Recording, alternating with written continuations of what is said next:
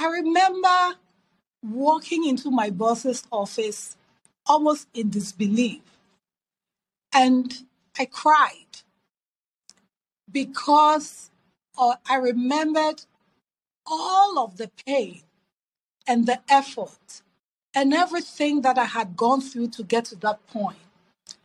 And you pray and you hope that things work out, but somehow you also set yourself up for it not happening on your time, in the time frame.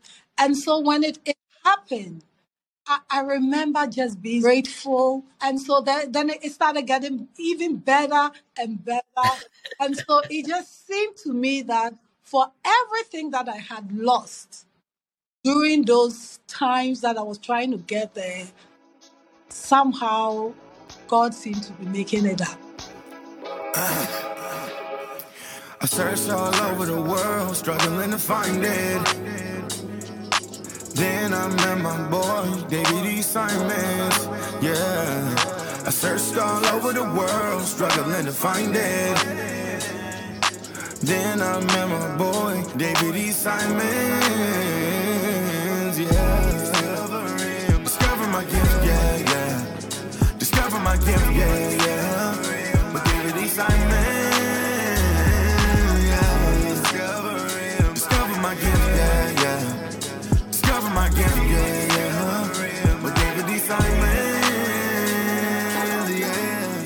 Hello and welcome to another episode of How I Discovered My Gift with yours truly, David D. Simons.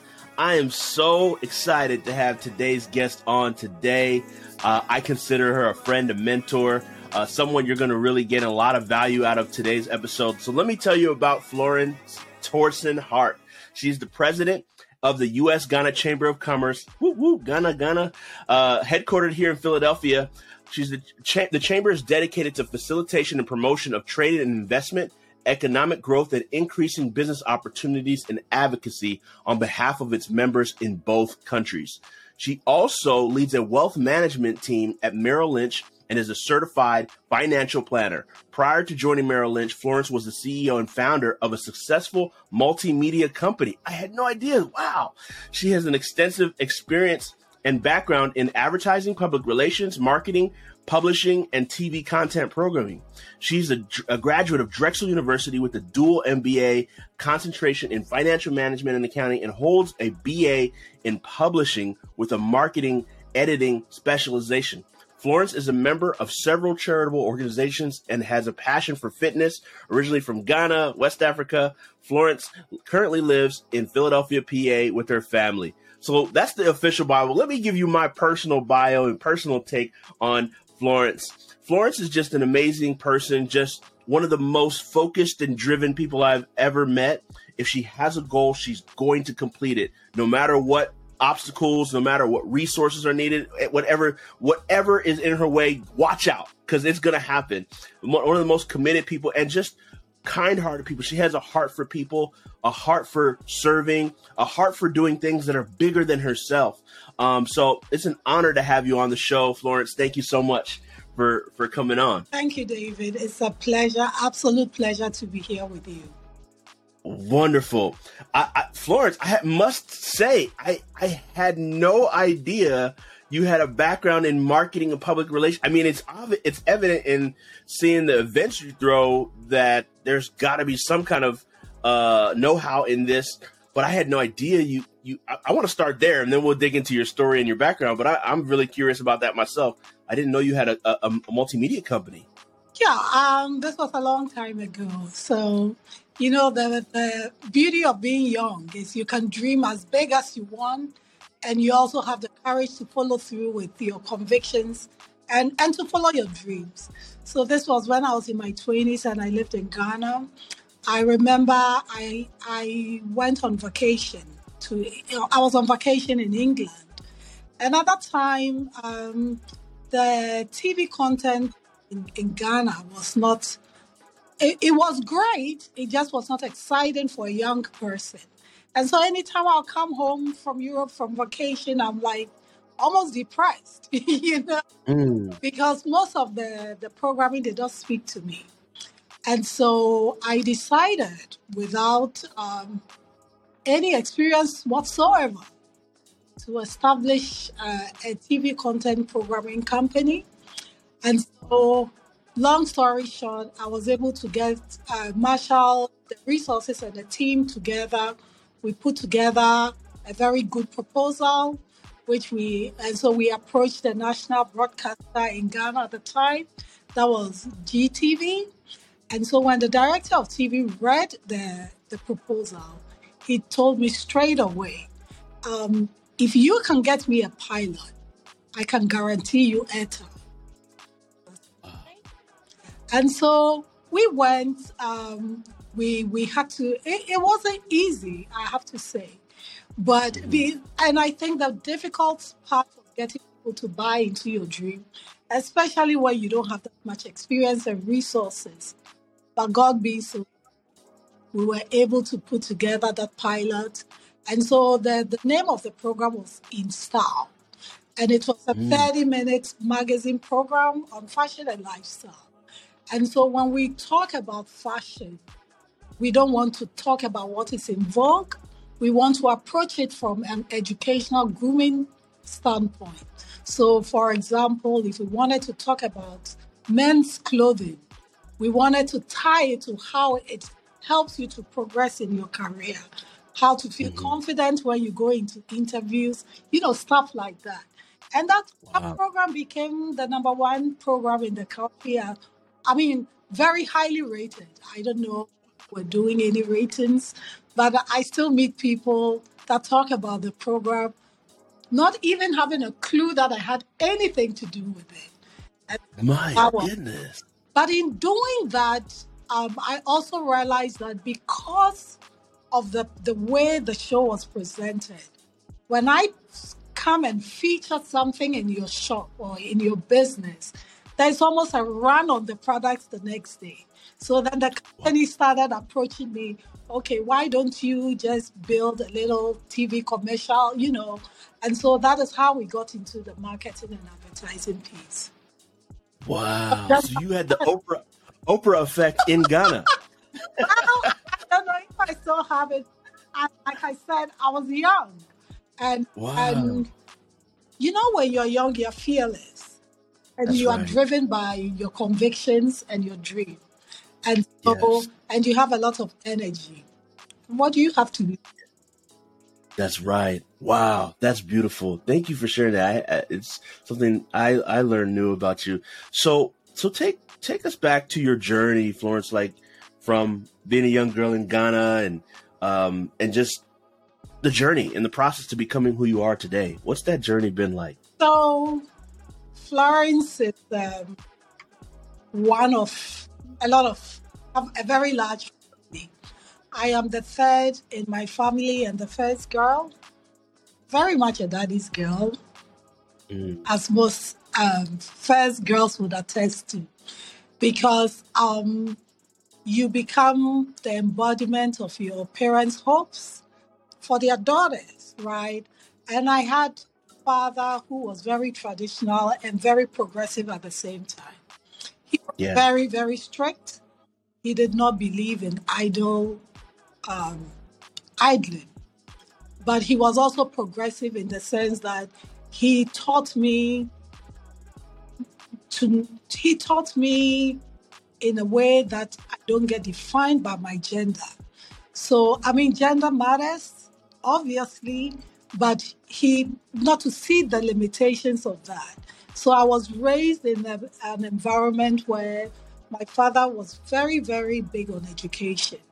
He drummed that in me when I was little. Florence gets a good education, because it was very important to him that I was able to keep all of my options, be independent and think and achieve. And so education was very, very, very important to him. Growing up in Ghana, I also saw how much the limitations women face, right? In terms of, I feel economic or financial empowerment is important for Yeah. everybody, especially for women. And so if you do not have that, to some extent, your options are sort of limited. And so those are the things that drove me. So growing up in Ghana, I grew up in Accra. I went to, attended a private grade school in Ghana. Mm. I went to a high school called Laboni Secondary School. And then I went to Accra Academy. And then I ended up in University of Science and Technology, called Kwame Nkrumah University now. And so I've grown up in a large family. You cannot grow up in a large family and be selfish. Because if Mm. you are not comfortable with sharing everything, including space and understanding of allowing people to have their say, you can't survive in an environment like that. But that also Mm-hmm. toughens you up too, because in a place where you have that many people, you have to fight to have your voice heard. And so those True. are the things that have shaped me. My father is Nigerian, my mother is Ghanaian, she's an Ashanti. And so I grew up in Ghana, went to tech, completed, did my first job was at the W.E.B. Du Bois Center in Ghana. So I did the publications, and then eventually some public relations for them. That is where I met my husband. We got married, and then we moved to the States. And so when I moved to the States, I decided to do. I've always had a fascination with numbers, and in Ghana, I went what we call the arts route, which is Mm-hmm. more the liberal arts route. But when I had a chance to do my masters, I wanted to go back to numbers, the analytical part of um, using the more analytical parts of my brain, which is Mm-hmm. something that I rediscovered. And so I'm glad I did that. That is how I ended up at Drexel University and did Mm. an MBA at Drexel. So Wow. Florence lives in Philadelphia. I have two children. Mm-hmm. Absolute loves of my life. It's Oh, so nothing that I have done that gives me more joy than those two kids. wow. And you're a great mother. That's beautiful. That's beautiful. Thank you for sharing that. So, Florence, when you really dive deep and look over your past, over your history, and where you are today, what is your most dominant gift? If you had to, or gifts, but what's the most dominant one? Wow. I think that has developed over time. So there are people, so sometimes life experiences leads you to discover your gifts, right? Right. I'm pretty privileged in Ghana and did not really understand, suffering, right? Yeah. But in life, I tell my children all the time that if there are no values in life, what is the story that you can tell? Mm. What is the story that you can tell? So you need those peaks and valleys to make your story compelling. And so when I moved to Philadelphia, to the States, I had to leave everything that I had accomplished in Ghana to come to the States. And that taught me humility. It taught me empathy. It taught me this understanding that I am able to. So when I talk to people, especially clients, I think one of the things that they tell me is, Florence, there is something comforting about talking to you. I feel this sense of, I feel like I'm understood and you get me. And Mm. I would say but if I had not gone through all of my life experiences to get to that point, then I would Mm. only have peaks to talk about. And I Mm. probably would not have discovered that gift. So I think that is the one that comes front of mind for now. I would also Yeah. say that, but I also allows me to understand the value of human relationships and putting people together and connecting people and the desire to to do good. You don't have to be too calculating about it. Now, I'm not saying that there's no point in being tactical, strategic, whatever. But sometimes it feels good to do the right thing just because it is, and not do it because of whatever you think the benefit is going to be for you. And so I think that I feel that caring about people and making money, they are not mutually exclusive. Actually, you make more money when you care about people. People who may take the short road, the short route, the quick route, but I don't think that provides lasting peace and happiness. And so those are the things those two things, I think, would be the intangible gifts that I hope I was able to describe well. Yes. So when would you say, I know it's always, you see it as you're in it or later on in life, but did you see those giftings even through the thread of your life as a young child and as you're building companies? Did you start to see, looking back, it's easier to see that, but did you notice those gifts now looking back early on? Yeah, I think that there are two ways of learning. Through your experience or learning from other people's experiences. And I think that my life experience has shaped my values in more ways than one. My father was a young man in Ghana, and by the age of 27, he was wealthy. And as anybody who makes a lot of wealth at the age of 26, you make mistakes, and sometimes you can lose it all. And so he lost most of that wealth a few years down the line. And I think when we were young, he used to tell us that the people that used to hang around him, that were his friends, they all stopped coming around when he lost all of that wealth. And so, fortunately, he was able to make more of that money back. But I think that was a life lesson for him and something that he instilled in all of his children. That you do not judge people by their station in life now. You don't. Because life is long. And so long as every day brings new opportunities. And so when we're growing up in Ghana, in our house, as most Africans can attest, we grew up with a lot of help in the house. Chauffeurs, house help. But my father would not let us treat them as others. So when I was growing up, the drivers, when I go out, I don't tell anyone. So I lost you there on that, Florence. You said the drivers, and then it cut out. So I would say this is my sister. I don't say this is a help. The driver is my brother. He's a cousin.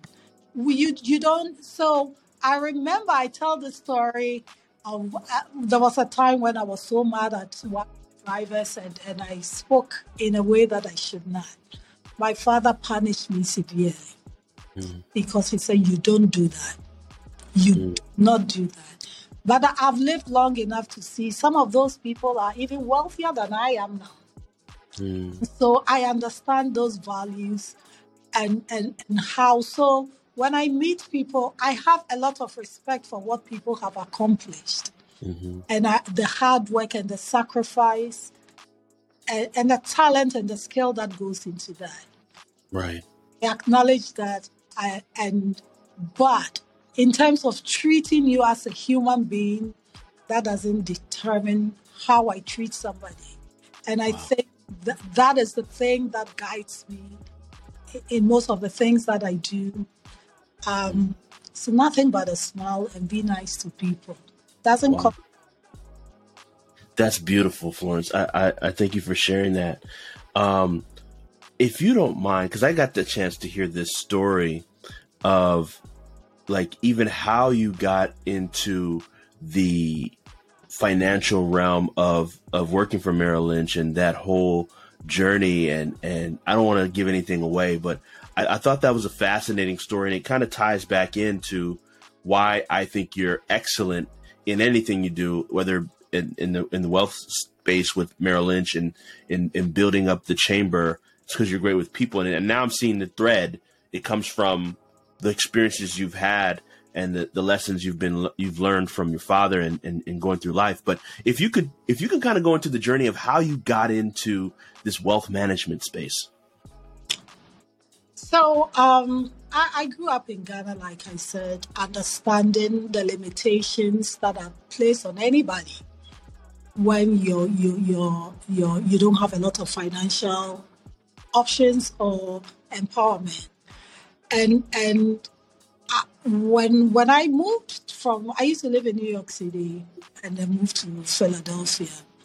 And when I got ready to write my application to go to Drexel University, you have to write an essay.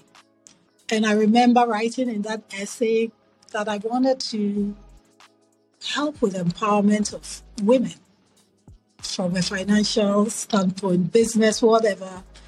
And so I wrote that essay and I sent it off thinking, yeah, this is a nice thing to say. But when the person who did the graduate admissions read the letter, he called me. And he was so fascinated by my letter. And so he had a talk with me and told me, Florence, I'm going to get you into Drexel by any means necessary. So I was like, oh, okay. But you see, I had put something in the universe, right? Not having a clue how that was going to happen. But so long story short, I went to Drexel.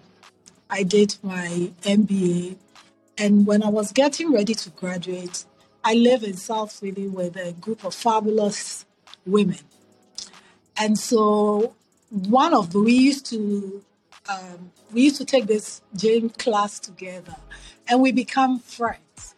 And so when I was getting ready to graduate, this was around in 2010, which was right after the market decline in 2008, when there were no jobs, So this lady who was one of our partners, her name is Michelle. She said, Florence, my husband works at Merrill Lynch. Maybe you should give me your resume and have me show it to him. And so I said, yeah, sure, why not? Not really expecting much because I think sometimes we try to protect ourselves and not dream too big and not put things in our mental pipelines for fear of being denied or. And so she took the resume in and I got a call same day from Merrill. Asking me to come for an interview. So I remember walking in and totally unprepared. And the executive assistant, he had to write this mathematical test, no calculators, nothing. And so I walk in there and she said, oh, you have to do this. And I'm like, oh my God, how am I going to do this? And so I sit there and I write the exam and I'm thinking, oh my God, I think I flunked. And then she comes in and she said, you passed. I'm like, what? And she said, not only did you pass, this is one of the highest results I've seen. And she had been there almost 25 to 30 years at that time. But anyway, that is how I got into Merrill Lynch. And so going in, you are motivated by fear. You're also motivated by success. At that point, the fear of failure was what motivated me. But so now I find myself in a situation where I get to do the thing that I said I was going to do in more ways than one. I do it as part of my job at Merrill. I don't do financial planning only for women. I do it for everybody. Hmm. But, doing it for women has an extra layer of satisfaction for me. Hmm. And I also do the Global Women's Conference, which is the other thing that Yeah, also gives me a lot of joy. that's right. Understanding it's a lot of work, but the rewards far outweigh the Yeah, happiness. for sure, for sure. So, definitely, we're gonna get deep into the Global Women X. I want to definitely dive into that. But I recall you sharing about, because to get into the financial sector, there's a lot of work that goes underneath the scene that a lot of people don't understand. To be in a company as prestigious as you're in, like it was, I believe, and you correct me if I'm wrong, it was 100% commission at first, right? Like there's no safety net, and if you could tell about those first few, experiences of doing all this work, and I just want to inspire the women listening to this as well, that of this example in Florence, in that grit, that hustle, that drive that you need sometimes to push to get to your goal. Yeah, so that was before I went to Merrill.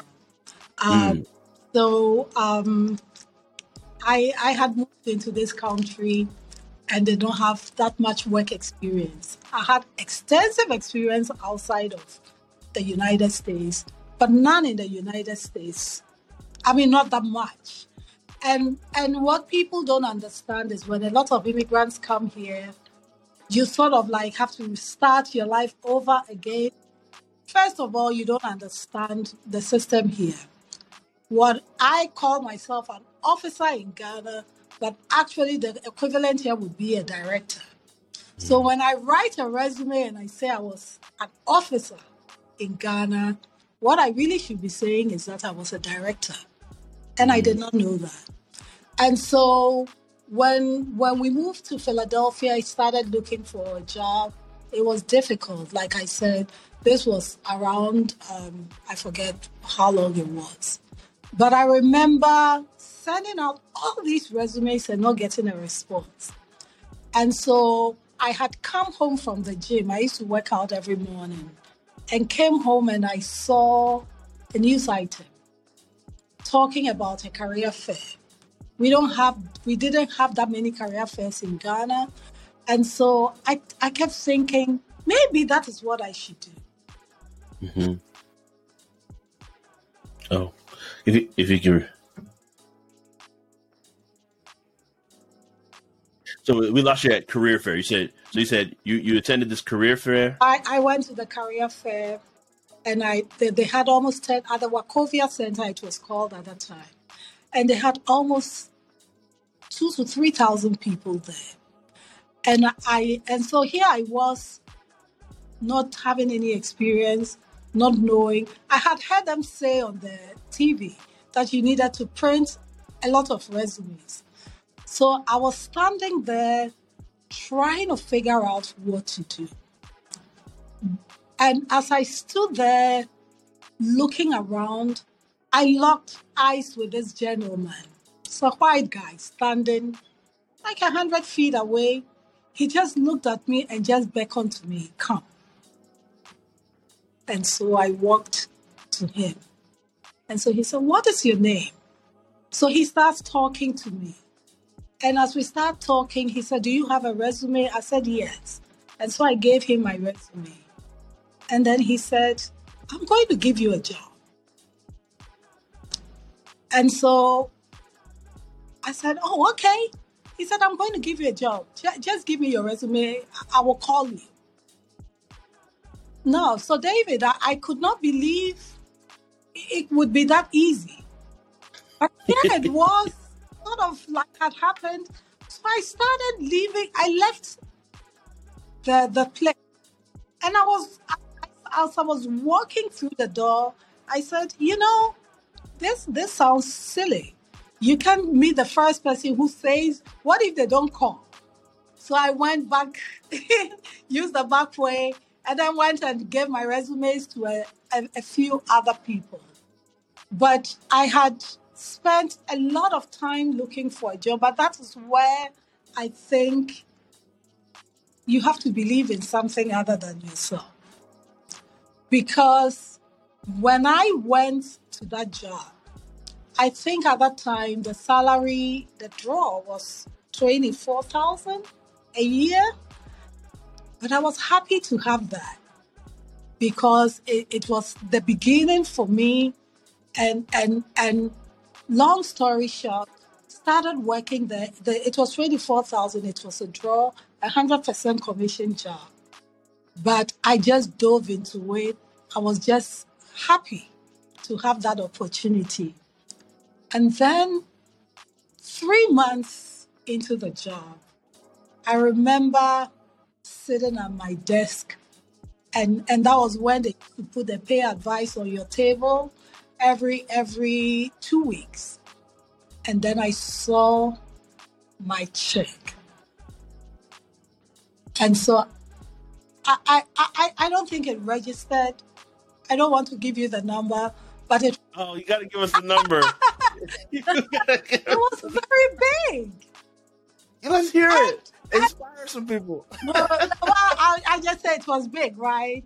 Do that. Like it was, it was so big, and I remember walking into my boss's office almost in disbelief, and I cried because I remembered all of the pain and the effort and everything that I had gone through to get to that point. And you pray and you hope that things work out, but somehow you also set yourself up for it not happening on your time, in the time frame. And so when it happened, I remember just being stupefied and grateful and humbled, and yeah. And so, then it started getting even better and better. And so it just seemed to me that for everything that I had lost during those times that I was trying to get there, somehow God seemed to be making it up. Wow. Leaps and bounds. And I so, love yeah. That That's was, but yeah, God reward. Yeah. I love that. I mean, you had diligence. You had to push through. I'm sure a lot of rejection, a lot of no's, a lot of like, Florence, what are you doing with your life? You could go work somewhere else. You're way better than this. You could, like, I'm sure you faced all kinds of stuff and you still persevered and pushed through. Yeah. Right. Yeah. Both internally And and externally. yes, I can imagine. And that's the same drive I see in you and how you've built up the U.S. Ghana Chamber of Commerce, and even today, which an extension of that is the Global Women X movement. So can you talk to us about, okay, now you're already working in the wealth management field at Merrill Lynch, and what makes you say, you know what, I'm going to go ahead and add a whole nother behemoth onto my plate? Like, that's enough in itself. The work you do is enough in itself. Being a wife, being a mother, all of those roles are demanding in itself as well. And then you're going to go ahead and what drove you to put something like this, of this caliber, together? So there was a time when the president of the chamber, the vice president of the chamber, the two vice presidents were women. And so that is the thing that I believe that women should have parity, equity, whatever you call it. But I also think that if you are the CEO or the head of an organization, there are a lot of things that you have to concentrate on.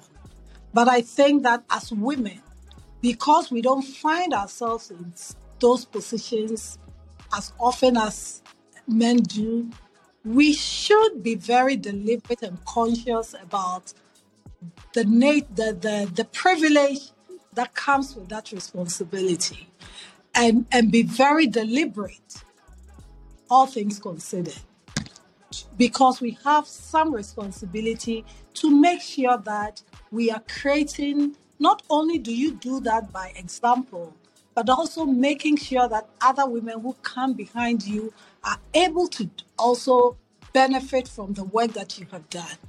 And so recognizing that moment, one of the things that I thought was, this is a good moment in time. How are we going to use it?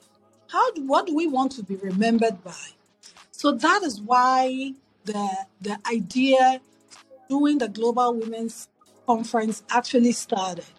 So I went to Ghana in 2016 for my father's the anniversary of his death.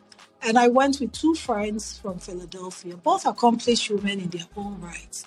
So when we got to Ghana, my friends who were also doing well in Ghana, I said, why don't we get together and have a conversation about our lives, our businesses, our professions. And as we sat in that room at that reception, every woman was very accomplished. They were doing great things. We were having conversations about the commonalities and listening to that. That is where the idea actually crystallized for the conference. I thought, this conversation has to go beyond this room, because we were sharpening each other's skills, we were networking, we were discussing business strategies, we were talking about how to cope, work-life balance, all of these things. So that is where the idea started, that this conversation has to go beyond the four walls of this room. Wow. So the idea for the Global Women's Conference started at that point. And so we put together a group of women. We got sponsorship from Novartis, I think, to put together the first conference, which went well, all things considered. Because doing an event like that, has its challenges, advantages and disadvantages. But David, the fact that it's difficult does not mean you should not do it. Wow, if we don't do it as women, who would? But I have to say, I'm very happy that we have a lot of support, a lot of men, right? Partners that are desirous of having that shared goal of female business empowerment, training, skills transfer, whatever.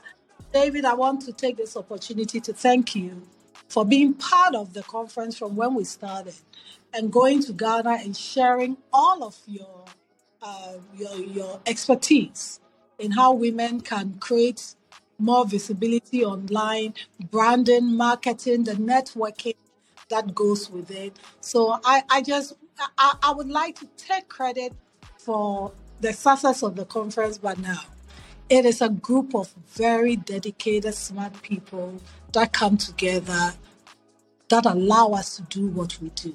So I want to thank you. Oh, and the fact that you are coming with us in May. Yes, absolutely. It's it was life transforming for me as well. Just being on the part of the conference and seeing.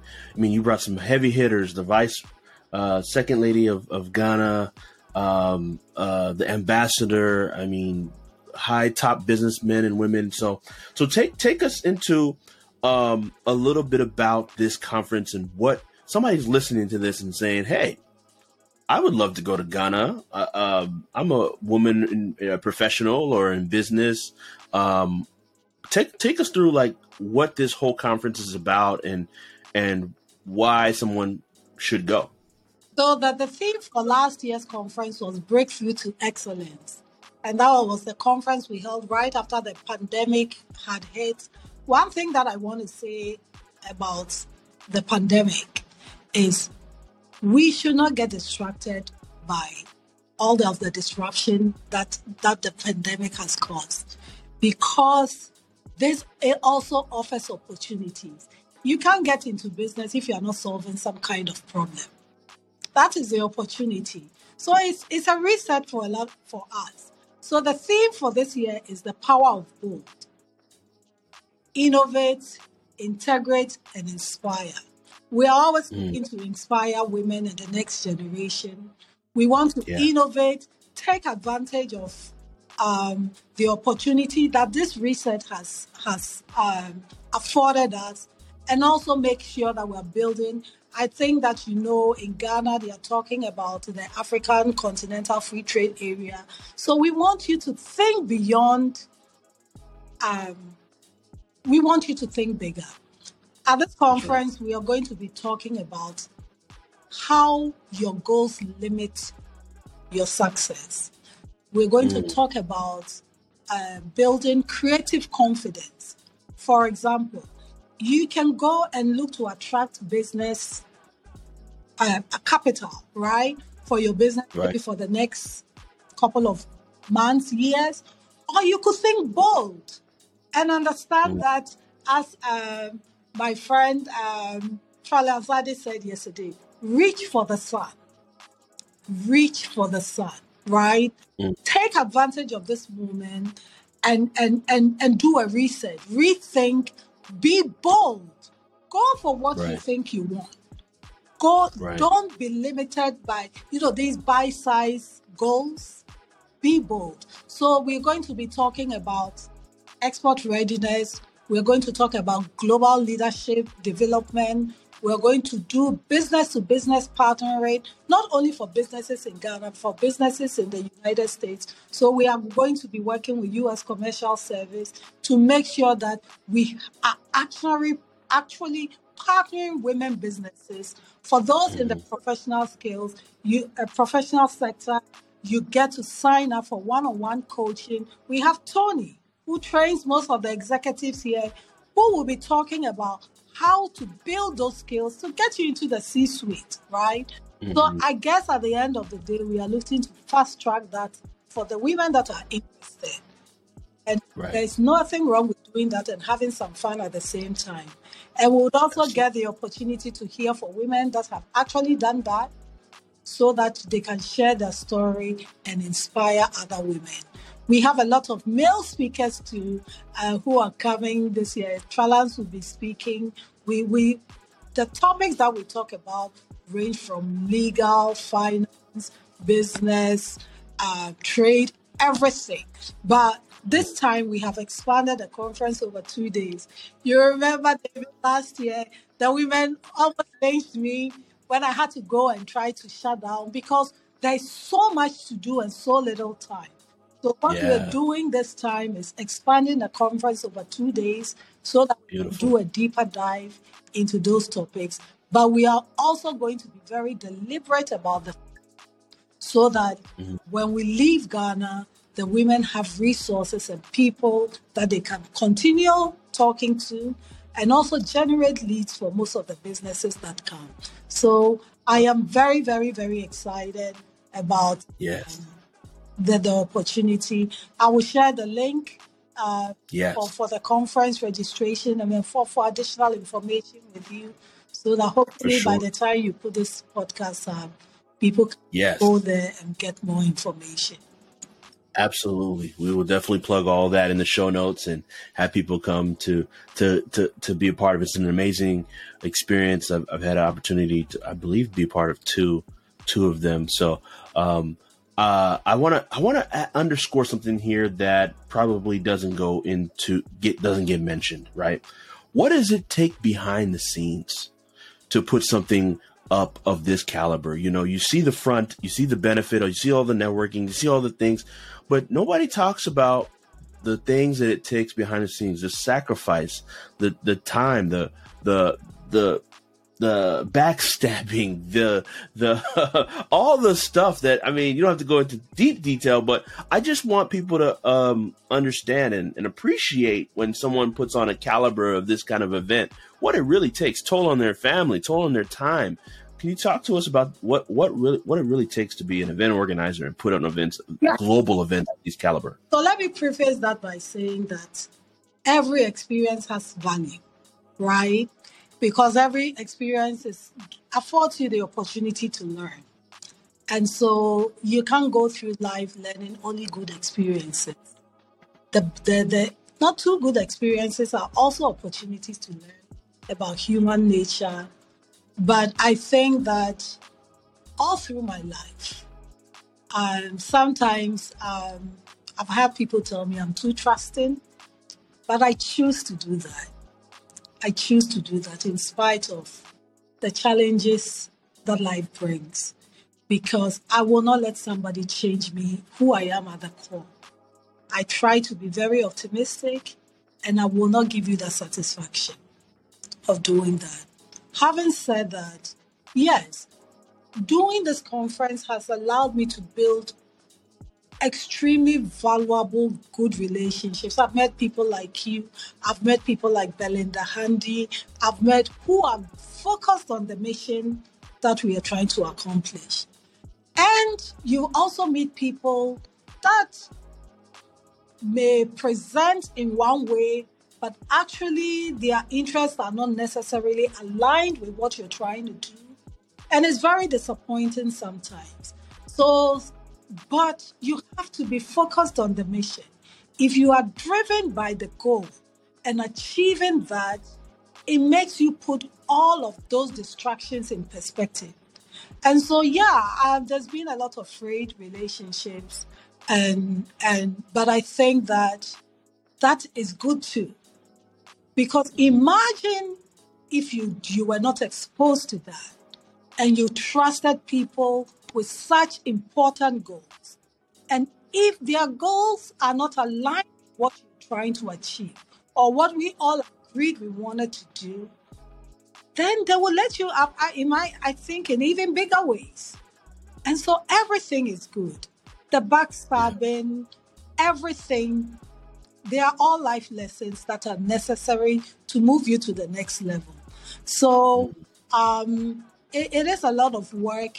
It's sometimes when I go to Ghana, generally it's easier to get stuff done in the United States. If I wanted to do a conference, all I have to do is to go to some hotel, negotiate, and then let them come up with a quote. You don't do as much as you have to do in Ghana. Not that doing conferences in Ghana is bad. That's not what I'm saying. It's just a different environment. So you have to do a lot more of the heavy lifting there. And so when we're done with the conference, I'm almost drained. And then I look at the receptiveness of the attendees and how relevant the information is to them, and how they come up to me and tell me how inspired they are and how beneficial that information is going to be for them to move to the next level.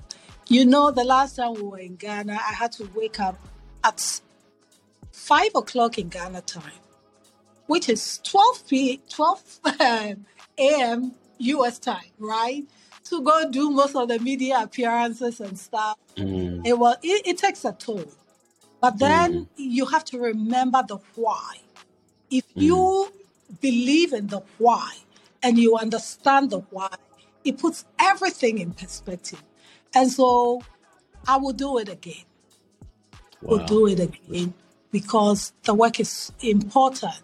And so long as people still find value in and we have the team, people like you, other speakers that fly to Ghana on their own dime. And that's the other thing, right? They don't just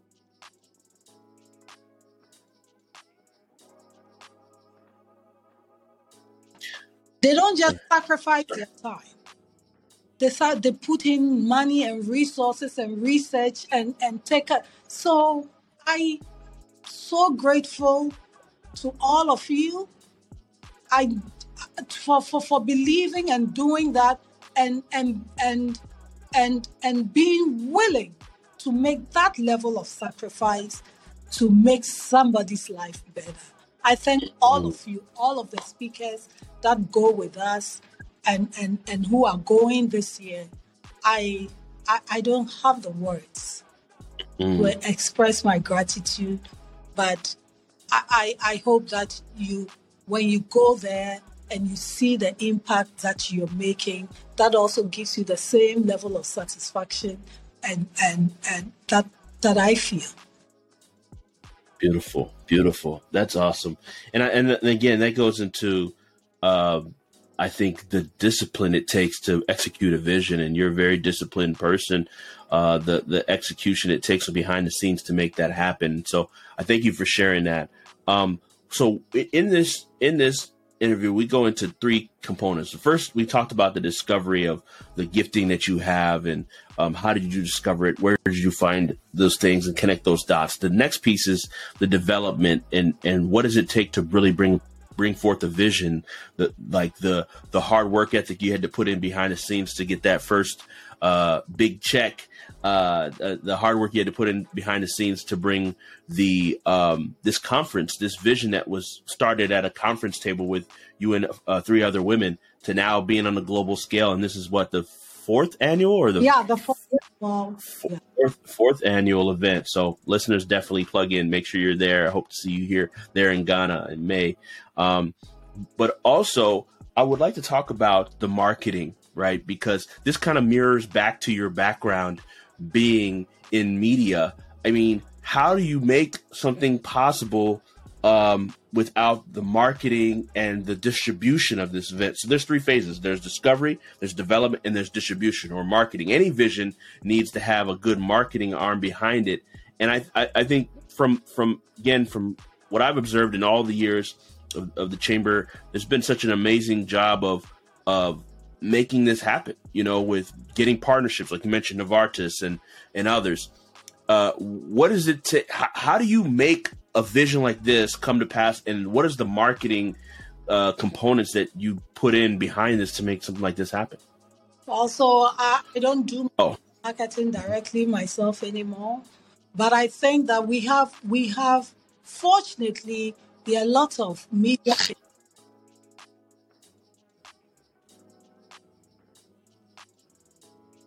Sorry, we missed that last part. Can you repeat that last part? There are a lot of media partners in Ghana that believe in the dream.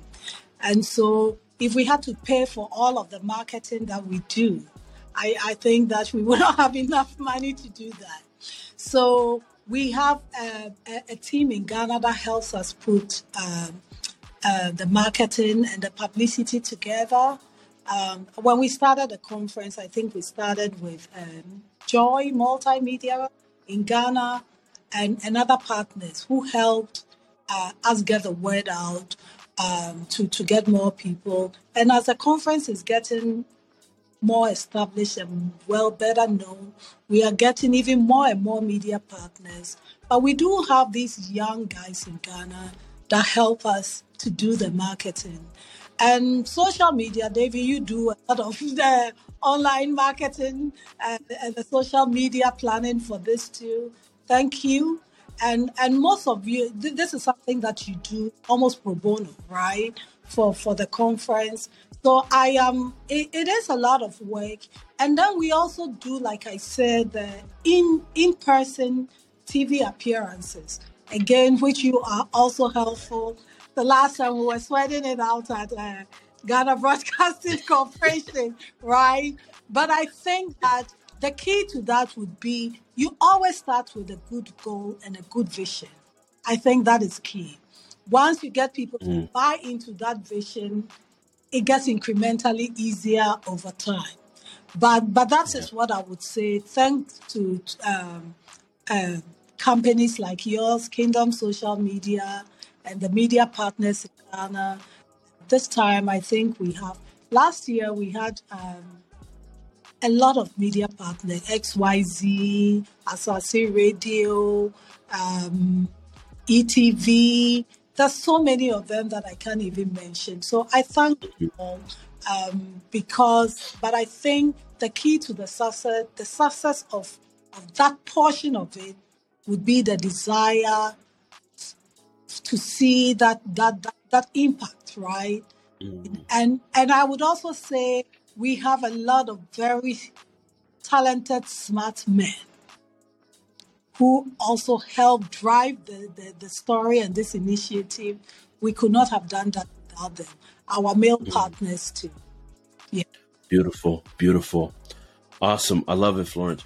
So, a couple last questions that I have. So, can you give us the dates again for those that are saying, hey, this sounds great. I would love to be a part of this, or like to speak, possibly love to attend, be a partner, be a sponsor. What information do you have for them for them to get involved? I mean, the more sponsors.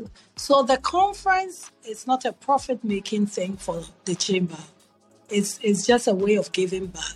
So the more sponsorship we have, the less expensive the tickets are, because sponsorship doesn't cover the whole cost. The chamber underwrites most of the cost, but we would like to get some support in the sponsorship space.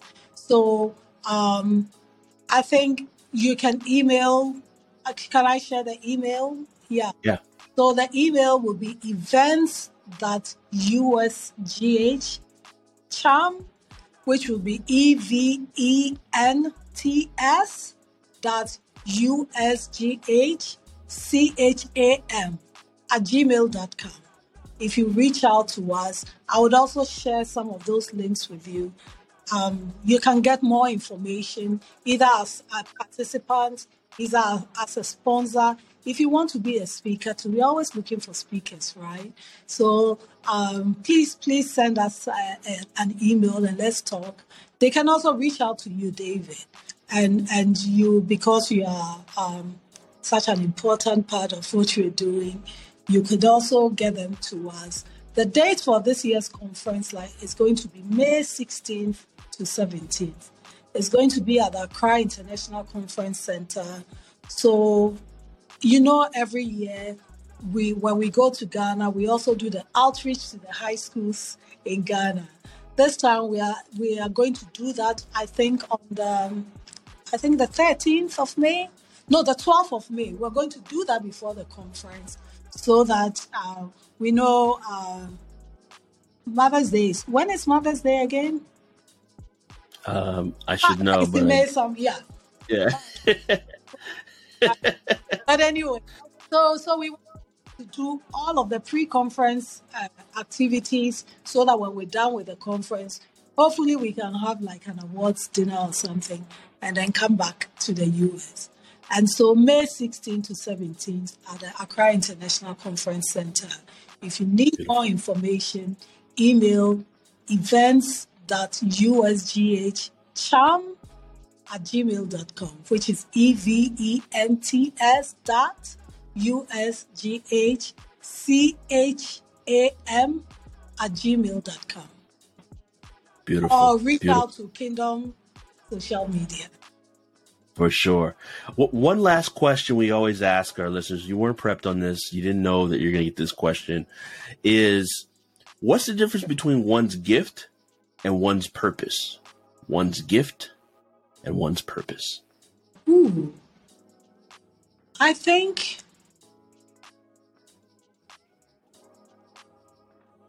let me answer. You can be gifted at something and not use it for any purpose, right?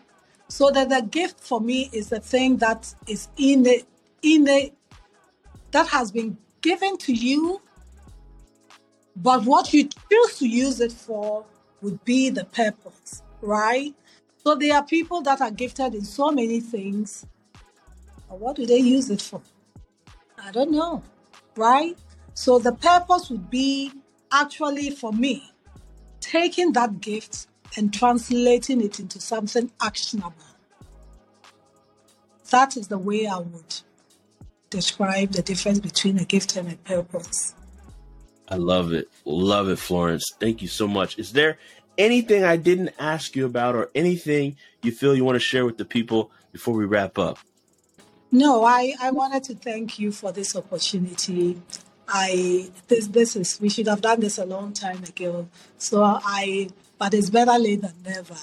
I thank you and all of the supporters, the speakers, the attendees who come to the conference. I believe that there has to be a space for us to tell our stories. And I'm glad you offer us the opportunity to share that without any time limitations, which is good too. But thank you so much, David, for all Thank that you. you do and will do. And I'm looking forward to sharing all of this knowledge in Ghana and having fun. Like I said, Wonderful. both of the things are not mutually exclusive. That's right. That's right. Well, listeners, thank you so much for listening. Florence, thank you so much for being on. We'll see you all in Ghana. Thank you, David. I searched all over the world, struggling to find it. Dear listener, I would like to thank you so much for listening to How I Discovered My Gift with yours truly, David D. Simons. As a token of my appreciation, I would love to give to you my most important piece of work to date, and it's called the Purpose Gift Tape. It's a motivational mixtape geared towards helping you to identify your gifts, which ultimately lead to you discovering your purpose. This is a 6-track album I poured my heart and soul into. It includes beautiful beats and amazing spoken word over it, and I'd love to give that to you as a free gift, as a token of my appreciation for being a part of the community. So to get your copy, all you need to do is go to podcast.daviddsimons.com.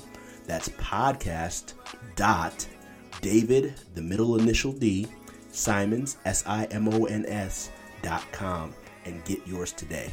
Thank you for being a listener. I'll catch you on the next episode. How I Discovered My Gift with David D. Simons is proud to be of the amazing and illustrious Alive Podcast Network.